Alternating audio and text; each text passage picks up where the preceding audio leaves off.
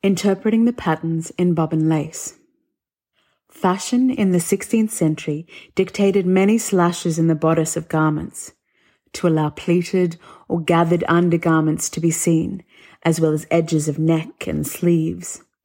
Bobbin lace evolved from braiding, weaving, needle lace, knotting, and embroidery techniques. How is bobbin lace made?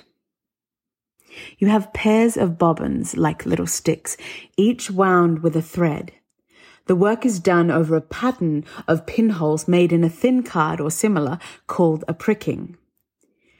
The museum has a pricking used by lacemaker Margaret Holt. The pricking showed just the pattern with no further information on how the lace should be made. Bobbin lace is made by using the thread-wound bobbins in pairs.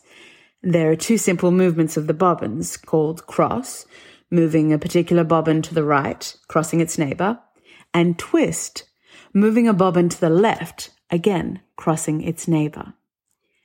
The features of the lace are made by various combinations of cross and twist movements, and used to be learnt from family members or later teachers. But if you don't have markings on the pricking, how do you know what needs to be done at a particular point? Thus, designs were done by specialists who were not anywhere near the lace makers.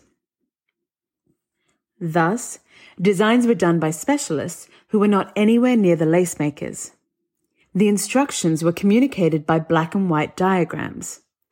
Honiton lace, an English lace from Devon, identified on prickings, for example, a half-stitch area, which is achieved by pricking two pinholes close together, and the lace maker knew the significance of this. Design and teaching were necessary steps before production could take place. Teachers in Bruges developed a color-coding system to provide a technical drawing aid. This system is now widely used in books and internet patterns, thus enabling reading of patterns regardless of language differences.